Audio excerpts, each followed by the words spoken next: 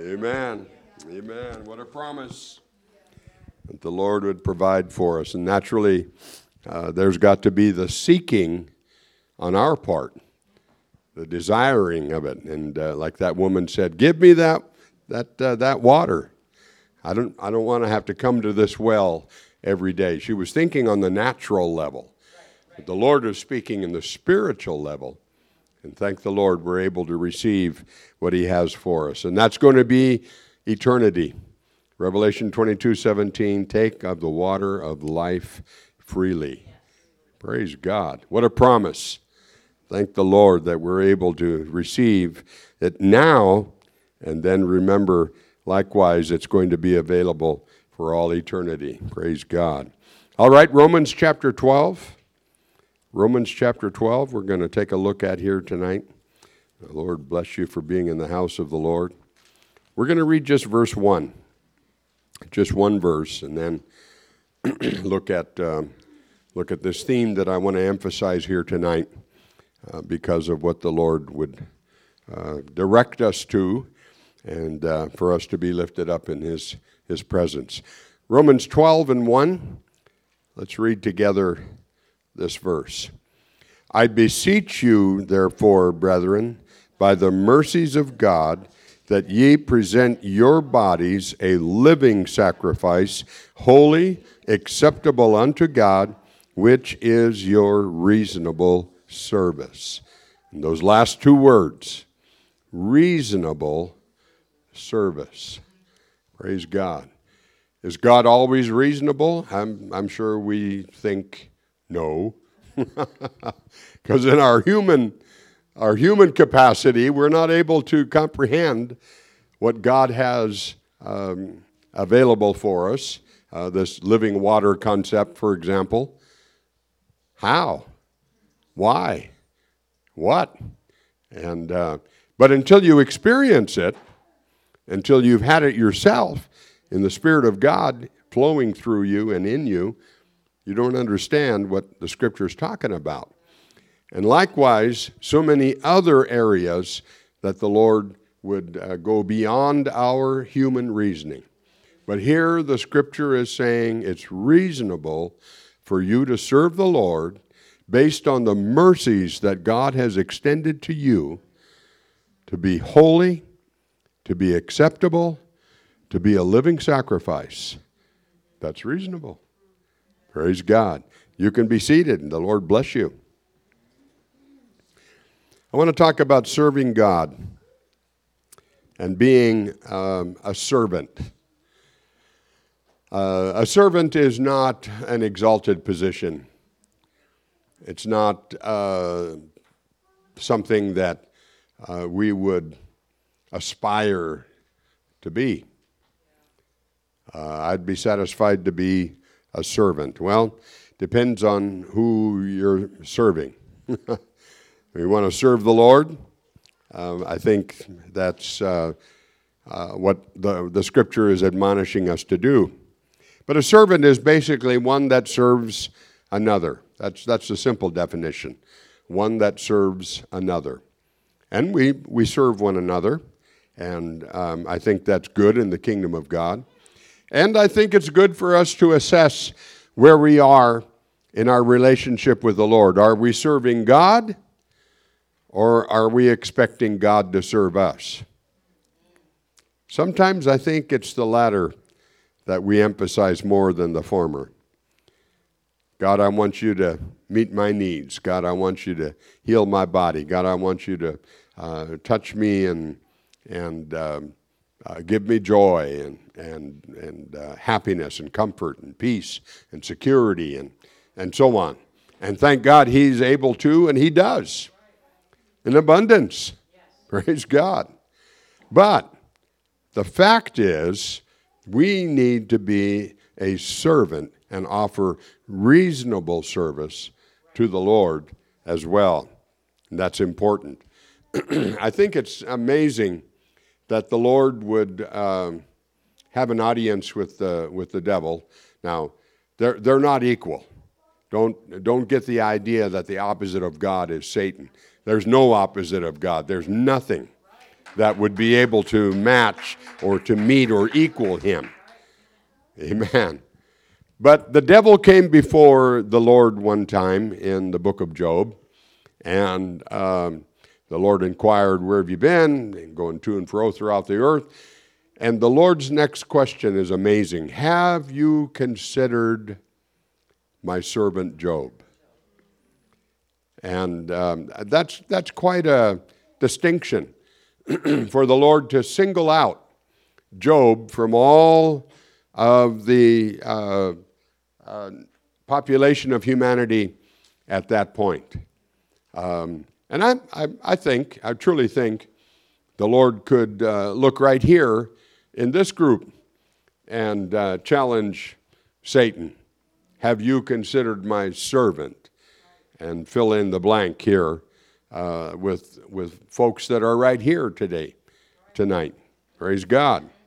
And I wouldn't welcome the treatment that Satan would bring, but I think the Lord would take us through it, just like he did Job.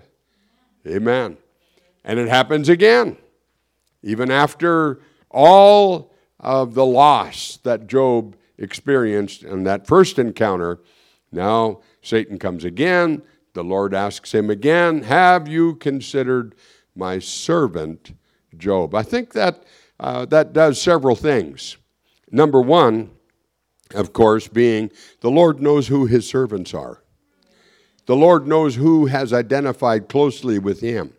The Lord knows who is going to worship in spite of loss, in spite of downturns, if we can say it that way, in spite of reversals that may have come our way. I think the Lord is able to identify those that he's able to hold up and say, "Here's an example of a servant. Here's where we need to be." And I pray that the Lord would look at my life and look at your life with that same kind of trust, that same kind of awareness of where we are in our reasonable service to the Lord. And remember, Job had the commitment, "Though he slay me." And the Lord wasn't trying to slay him. The Lord wasn't. He was feeling that. He was feeling like he was really, really being tested, and he was. Certainly he was. Just an extreme difficulty.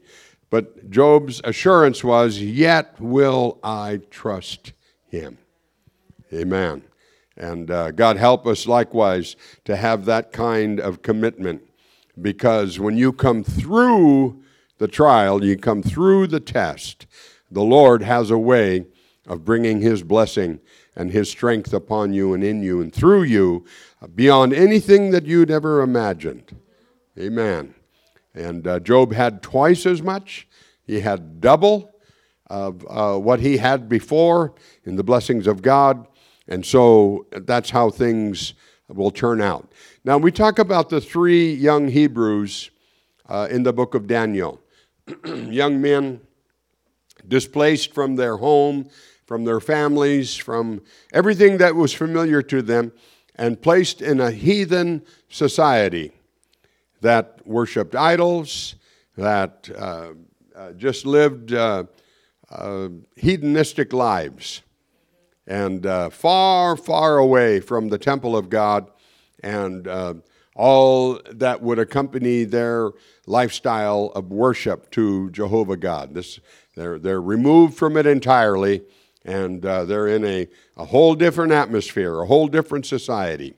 And now the king has decreed, "Bow down to this image." And he put the image in well, the image was huge. You could see it from throughout the city. And there was a signal, there was a symphony that was played, if you will. That was the signal to bow down to that huge image. Now, it wasn't so much that they disagreed with the symphony. They couldn't harmonize with it.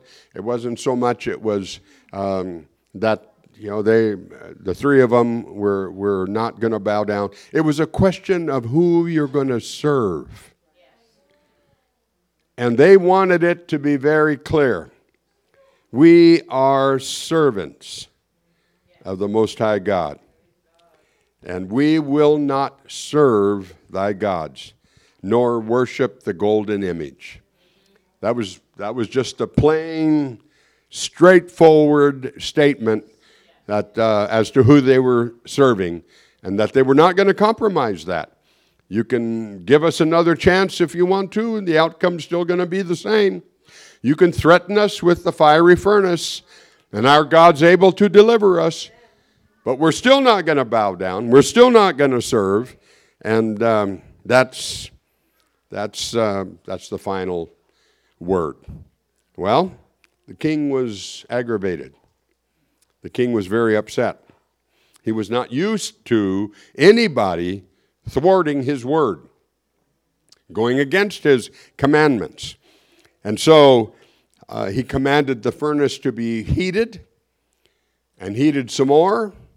Now, I don't know how they measured 7 times hotter, but that's what the scripture says, 7 times hotter. And the most mighty men of the army bundled them up, bound them up, and tried to burn them up. But we know the outcome. The heat of the flaming furnace actually killed some of the mighty men.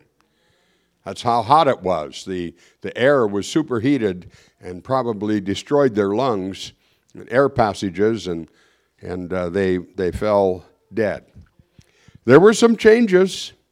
As you can imagine, fire changes things irreparably. But it didn't change but one thing with these men who were bound up in their coats and their hats. That always tickles me to think that they're getting thrown into a furnace that's heated 7 times hotter, and they made sure they were dressed warm. What was the one thing that changed? Their bonds. What they were tied up with was the only thing that was burned up. Sometimes, we've got to understand going through something, going through a test, going through a trial, going through a difficulty. The Lord is not playing games with you. The Lord is not dangling you over the fire to see how long you can survive and so on. The Lord wants to show you what He can bring out of that situation, what the outcome is going to be. And it will result in you being freer than you were before. Having more liberty, having more power, having more blessing. Praise God. That's what we've got to hold on for. And it's hard sometimes. It's extremely difficult. But look for what God wants to bring about. Look for what God is trying to show you. Praise God. And as a result of their faithfulness, the result of their commitment, their reasonable service, look what happened. The king looked in that furnace, asked the question, didn't we throw 3 in there? I see a 4th. Praise God. Don't you know he was astonished. He was amazed. He became, I think, extremely connected to what was going on there. Amen. And he called out Shadrach, Meshach, and Abednego. Those are their Babylonian names, not their Hebrew names. You servants of the Most High God. That's what he called them. He didn't have to have their resume. He didn't have to have their proclamation. Nothing. You servants of the Most High God, come forth and come hither. And they came walking out because their bonds were burned up. What they've been tied up with, changed by the fire. And that was the only thing that changed. The king changed his decree. No longer now you got to worship this golden image. Here's what he said.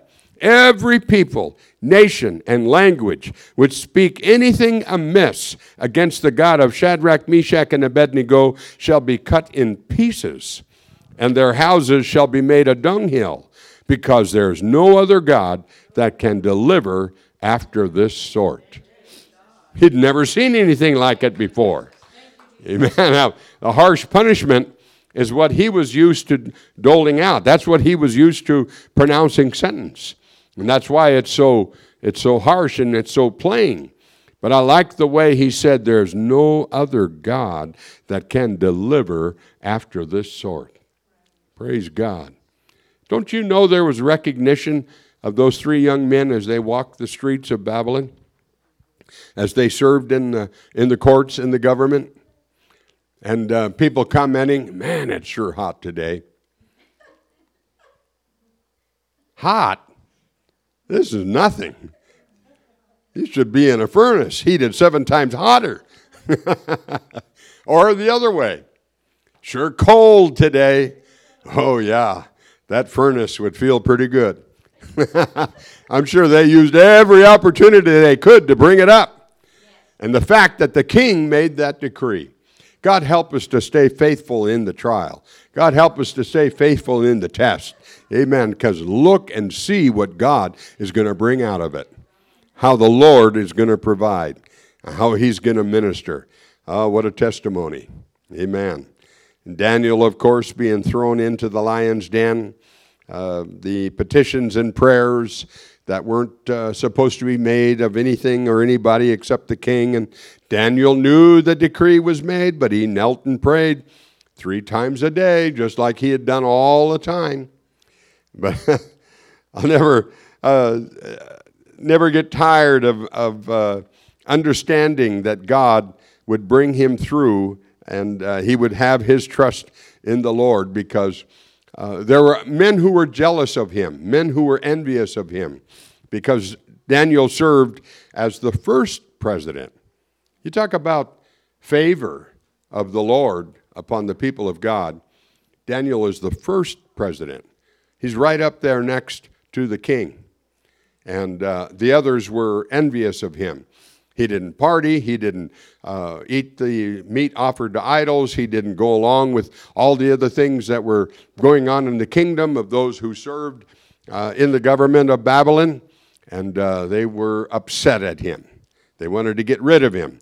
And this is what they said: we will never find any basis for charges against this man Daniel unless it has something to do with the law of his God. They recognize he's God's servant. And we've got to find something wrong in that area. Well, and they knew they could do it about prayer. Now, the decree of the law of the Medes and the Persians was signed by the king, and that's final. That's it. Can't be changed. But Daniel prayed anyway and gave thanks and served the Lord. Into the lion's den he went, but deliverance. And the king assured him of that deliverance. "O Daniel," he said, "your God, whom you serve continually, he will deliver you." Now that didn't come from Shadrach, Meshach, and Abednego. That didn't come from any of the others who accompanied Daniel and his contemporaries and trying to bolster him. "I'll be praying for you. God's going to deliver you. There's going to be something that'll happen. I don't know what, but God's going to bring you through." That encouragement didn't come from anybody but the king. Be aware. People are watching. People are observing you. And so keep your head up. Praise God. I know it's hard. I know it's way easier to say than to do. But with the help of the Lord, you can give reasonable service to God. So the stone was rolled over the lion's den. The seal was applied. And the king had a sleepless night. Insomnia. He was worried about Daniel. And early in the morning, he went and caused the stone to be rolled aside. And he cries out, "Daniel, servant of the living God." Here he is again identifying Daniel as a servant. "Has your God," it's not a statement now, it's a question. "Has your God you whom you serve continually, been able to deliver you from the lions. Amen. And of course, the voice of Daniel coming back up out of the lion's den. O King, live forever. My God has sent his angel and shut the mouths of these lions. Praise God. And they got Daniel up out of that den, and God's deliverance was there upon him. No injury found on him because he believed in his God. And of course, the king being changed and the poor accusers being thrown into the lion's den. It's just, we can go through several of the examples in the scripture, and we'll do just a few more here. Elijah's prayer in 1 Kings chapter 18. He's on the mountain. He's repaired the altar. He's told the prophets of Baal, this idol, that the people of Israel had gone into a backslidden condition to worship an idol that was deaf, dumb, useless, couldn't answer. And in fact, that was the challenge. Let the God who answers by fire be God. And he let them carry on all morning long. He mocked them a bit. Maybe your God's visiting. Maybe he's sleeping. You read the Living Bible version of it, and it's kind of funny. But it's interesting that he finally had to step forward and say, okay, it's my turn. Sit down and shut up. Cover up your wounds.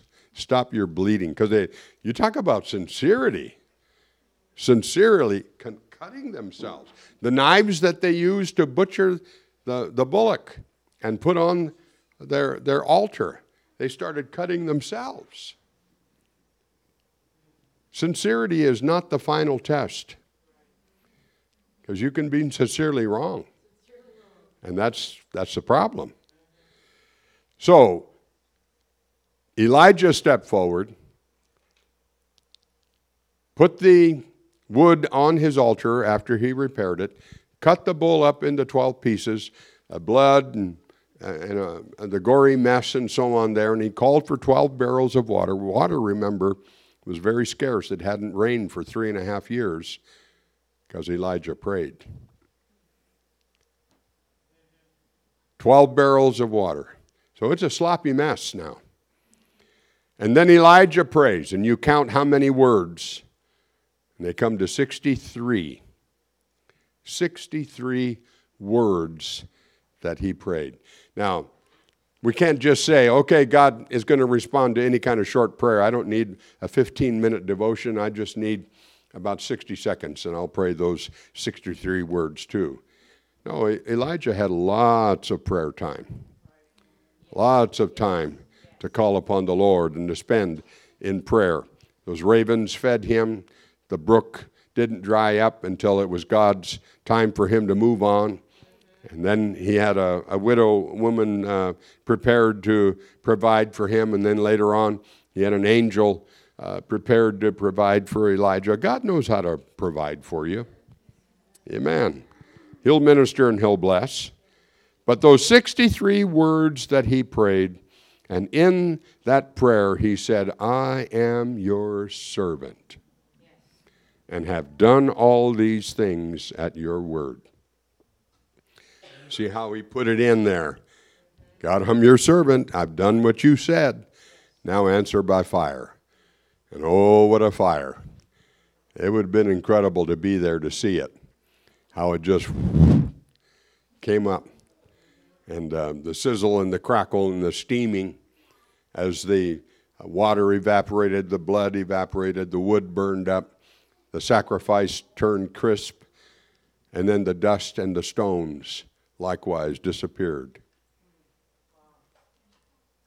No wonder they cried out, the Lord, He is the God.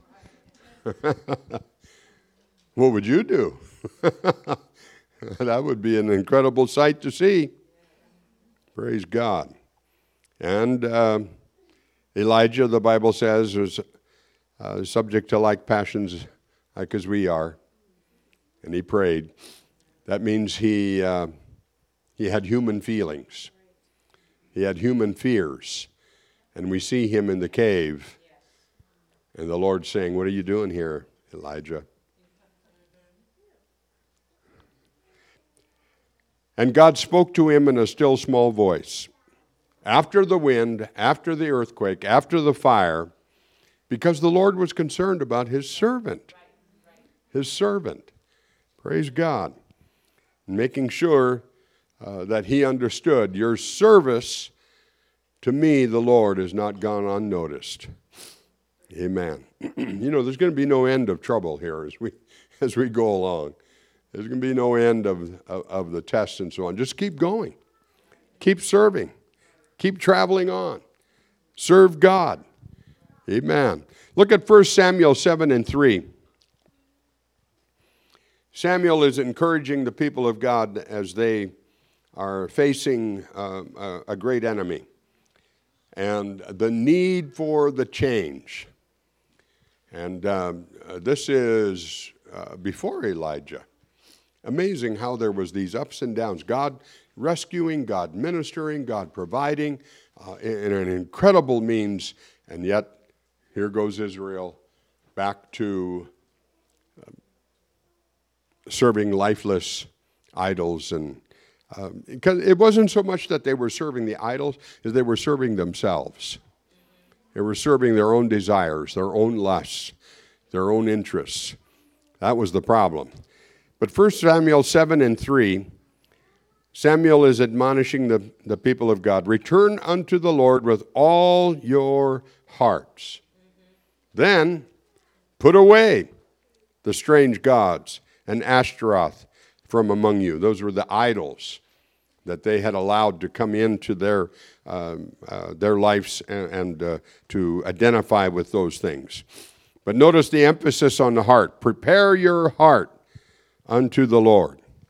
Return to the Lord with all your heart. Prepare your heart unto the Lord. And then notice this. Serve him only. And he will deliver you. Samuel offered the sacrifice. And the story in that passage goes on to say the Lord thundered with a great thunder upon the enemies of Israel and delivered them. And this is when Samuel set up that stone, Ebenezer, meaning hitherto hath the Lord helped us. You know, a monument, a memorial. Thank God we've got memorials that we can look back on. We've got monuments of how the Lord delivered, how the Lord healed, how the Lord provided, how the Lord blessed. And the determination that needs to come up in our hearts, serve him only. Amen. And thank the Lord that we can serve the Lord. You know, if Satan even had the audacity to tempt the Lord, if he even had the desire to have Jesus fall down and worship me, that's what he said. And that's what happens when you get off track with the Lord. You fall down. You don't go up. You're not rising in power and greatness and so on. No, you're going down when you're following Satan. Fall down and worship me, he told the Lord. The Lord's answer was from the word of God. Thou shalt worship the Lord thy God, and him only shalt thou serve. See, Samuel was basing his command on what Deuteronomy 6:13, 16, 8:3, that the Lord was answering, based on the word of God. And that's reasonable service. And thank the Lord. Jesus stood his ground as a human, as a man. He's God in flesh, but he's still flesh. And still subject to temptation. He'd fasted. And he was coming off of that fast, and that's why the devil led his temptations with, turn these stones into bread. Because obviously the Lord was hungry after that fast. But the Lord resisted. Get thee behind me, Satan. And thank God. That's what James 4:7 says. Submit ourselves to God, resist the devil, and he will flee. Now you got to understand, it can't be just one, I resist you, devil, and then how come he didn't flee? No, you keep resisting. You keep fighting. You keep holding on to the things of God. You don't give up after just one and done. Hold the line. Praise God. Keep the faith. Continue on. Fight a good fight. And that's how the outcome is going to be assured, so that God will get the glory and you will be lifted up and blessed. Romans 6. We're in Romans 12. Let's go ahead and go to Romans 6. Because there's a freedom that has been promised as we follow the Lord and obey His word. The scripture tells us,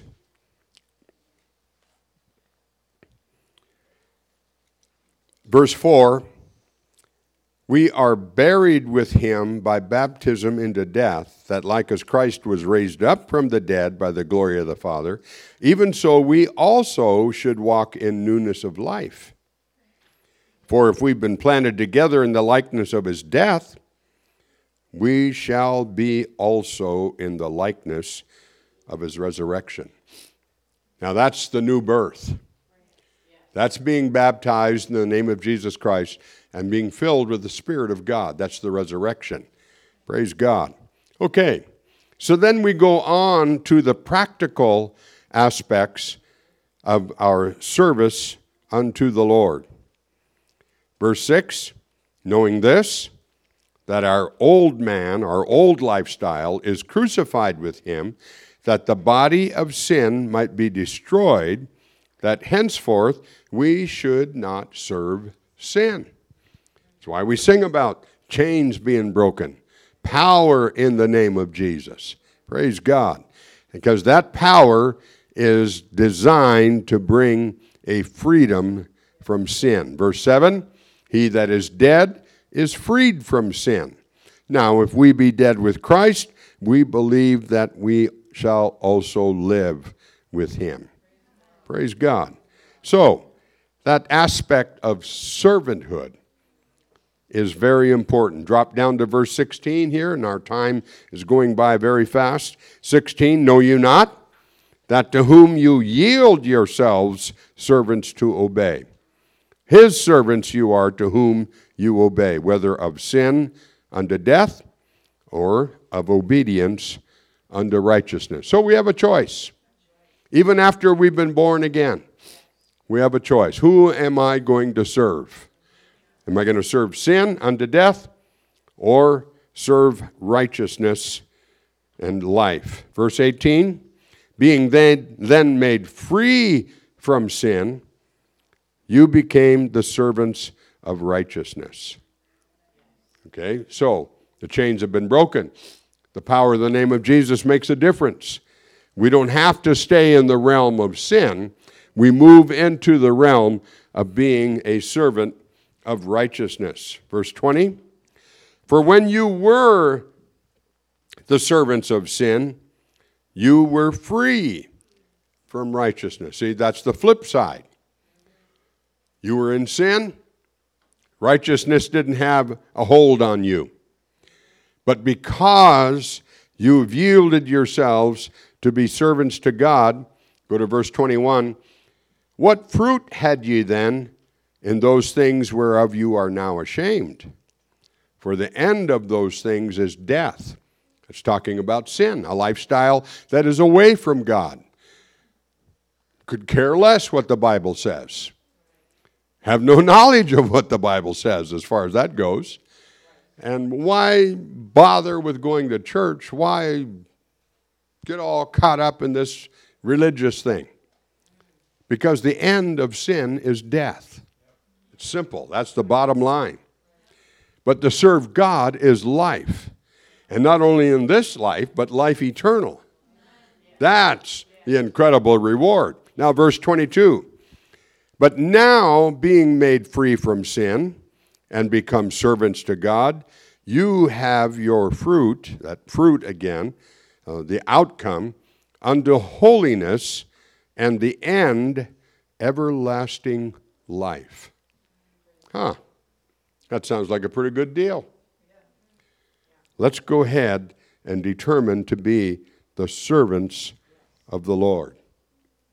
Serving God, desiring Him, asking His power and His presence to be lifted up in Him. Okay.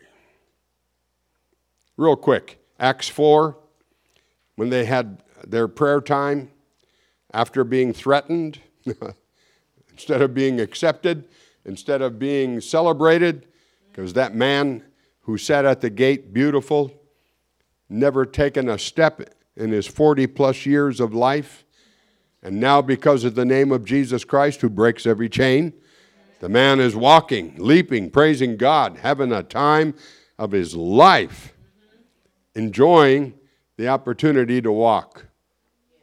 And that's a miracle too. Because if you've been bedridden for any time, if you've been off your feet for any bit of time, it takes a little bit of work to get your balance back, to get the stride back, to get the gait of walking back. You don't just jump up and get going again. You might for a couple of steps. Then disaster's going to hit. Anybody know what I'm talking about? Yeah. But here goes this guy who's never taken a step in 4 decades of his life, leaping, walking, praising God, just having himself a time. Was there a celebration in Jerusalem? No, there was not. There was persecution of the people of God. But verse 29 of chapter 4, they lifted up their voice to the Lord in one accord, in power and unity.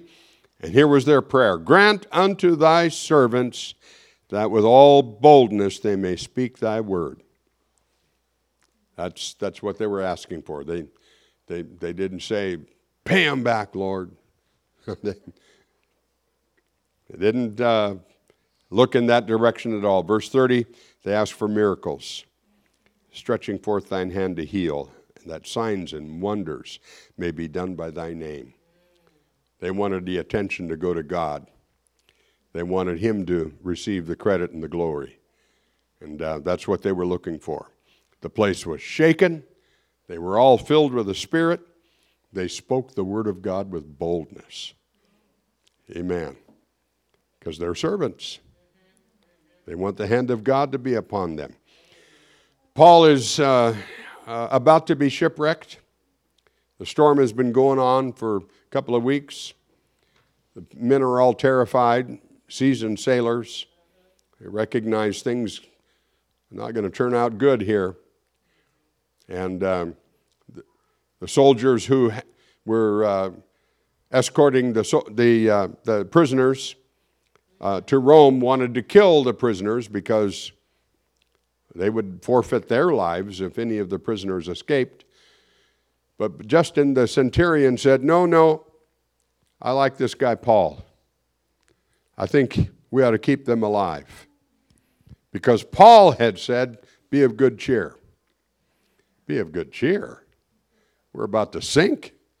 We've been in this storm for days, for weeks. It's difficult, it's harsh, it's hard.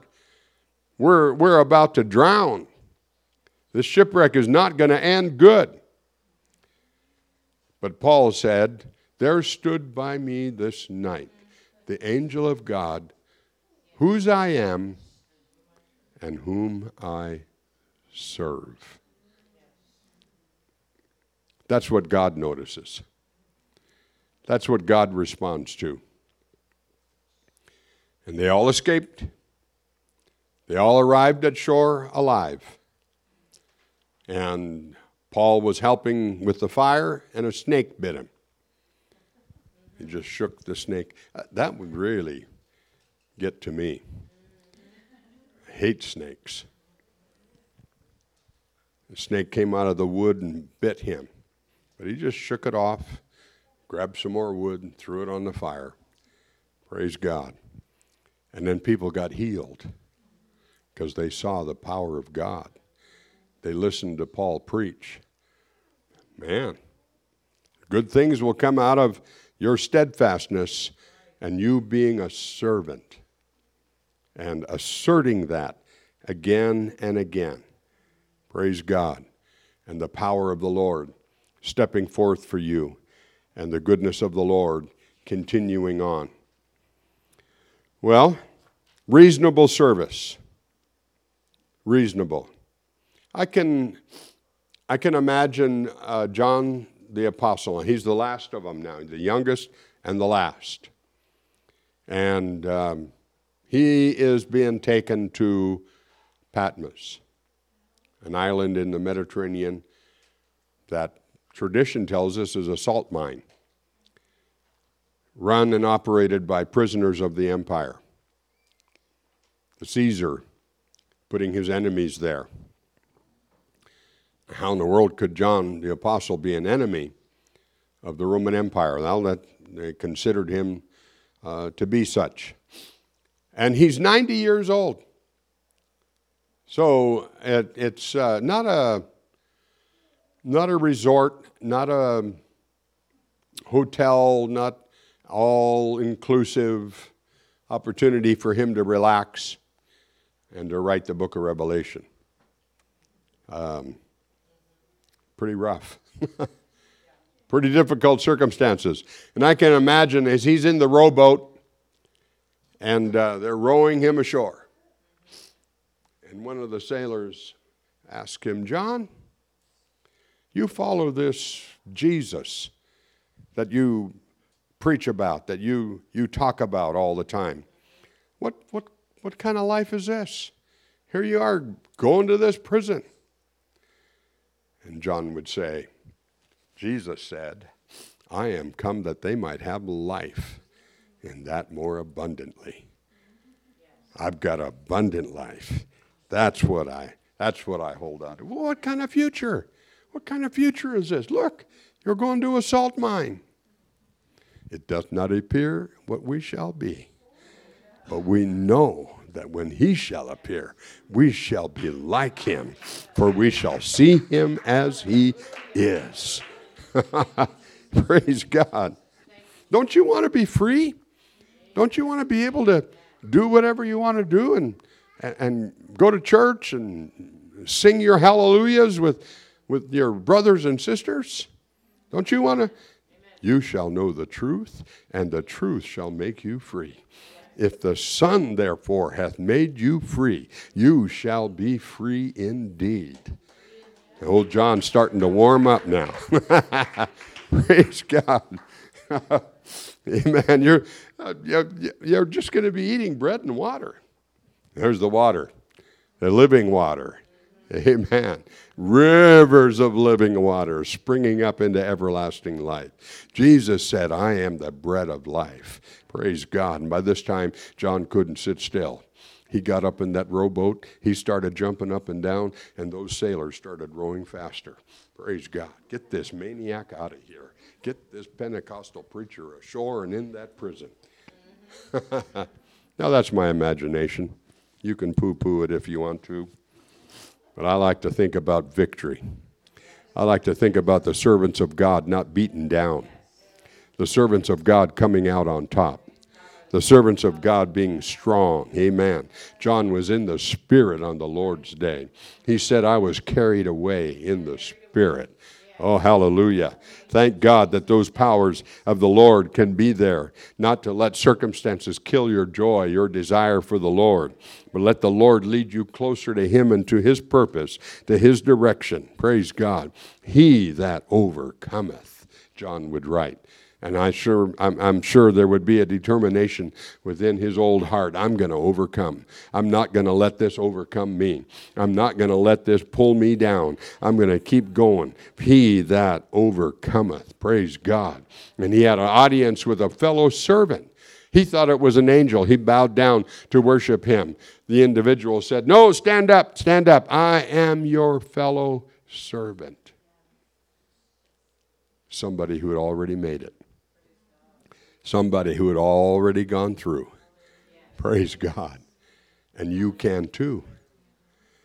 Amen. You can make it. Keep being a servant. Keep serving.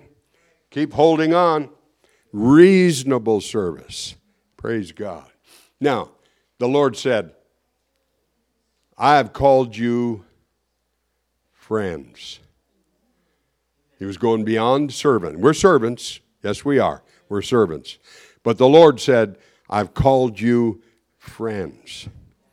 Amen. That relationship, that responsibility is what we can step into in greater measures, in greater power. Amen. And we're able to hear him give the welcome. Well done, thou good and faithful servant.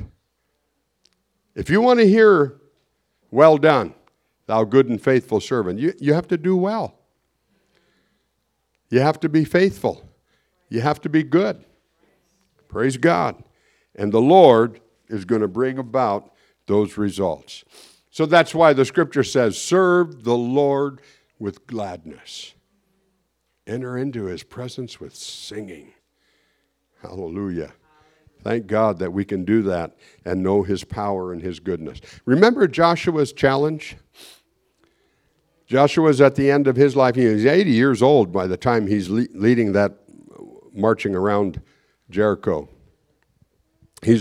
Caleb says, I'm 85, and I'm still going. I'm still going. Give me this mountain. Praise God. And Joshua gives the challenge. If you think it's evil to serve the Lord, and there must have been a measure of frustration in his voice. There must have been a concern and a recognition. Don't choose the wrong way. Make sure you're examining both sides. Make sure you're understanding where you're going to end up as a result of your choice. If you think it's evil to serve the Lord, choose you this day whom you will serve. As for me and my house, we will serve the Lord. Praise God. And I trust, let's stand. I trust that's the kind of determination we have tonight. We're going to serve God. We're going to serve the Lord. Praise God. And it's reasonable to come to that choice, to come to that decision.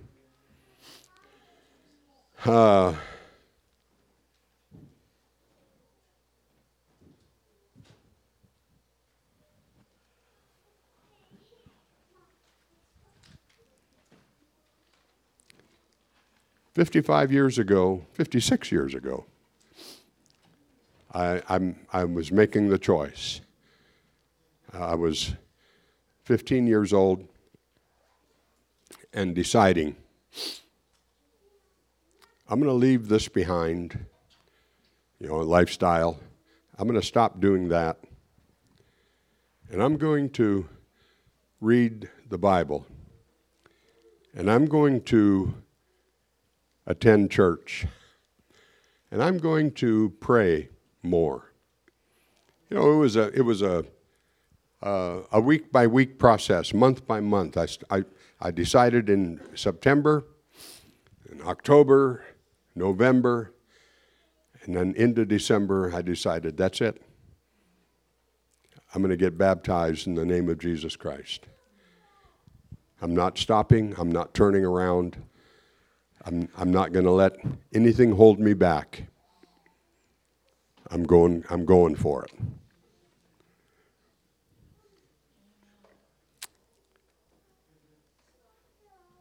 And thank God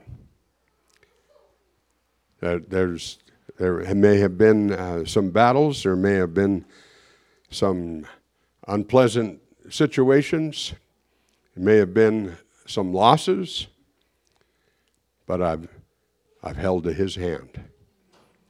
And more accurately, he's held my hand and brought me along. And I have seen incredible things.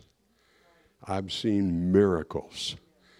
I've seen amazing things I'd never would have seen in the life of partying and carrying on and making a Fool of myself. Never would have seen those things. But God, who brought me out of darkness into his marvelous light, illuminated things I thought were no way. But God made a way.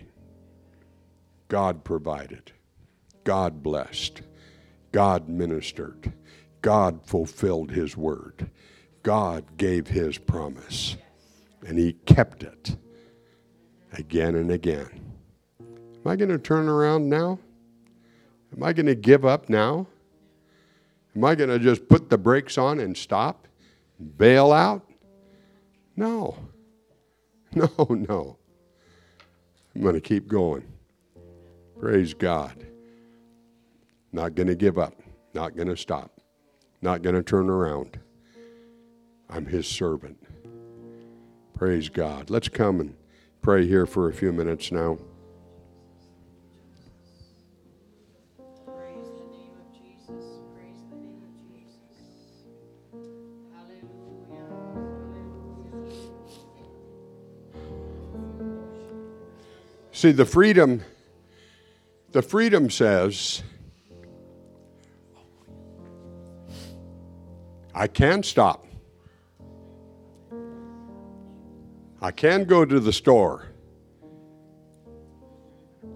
and buy me a 6-pack and a pint, like we used to scrounge our money and send somebody to the store when we were dumb kids. I can do that. I'm free to. I can go and show my driver's license and buy me another pack. I can do that. I'm free. But how stupid would I be to do that? How dumb would I be to step away from what God has shown me these last 56 years? Doesn't make any sense, does it? And rest assured, I'm not going to make those mistakes. I'm not going to go that direction just to prove that I'm free to do it. But oh, I pray God, bring real freedom to people who are bound. Bring real freedom that you have, Lord, in your spirit and in your name. To those who are addicted and afflicted and not able to move into that realm without a real difficult situation coming to them. Oh God, let there be that freedom. Because there's freedom to serve the Lord. Amen. There's freedom being the servant of God. Amen. Let's praise him together here. Hallelujah. Thank you, Lord.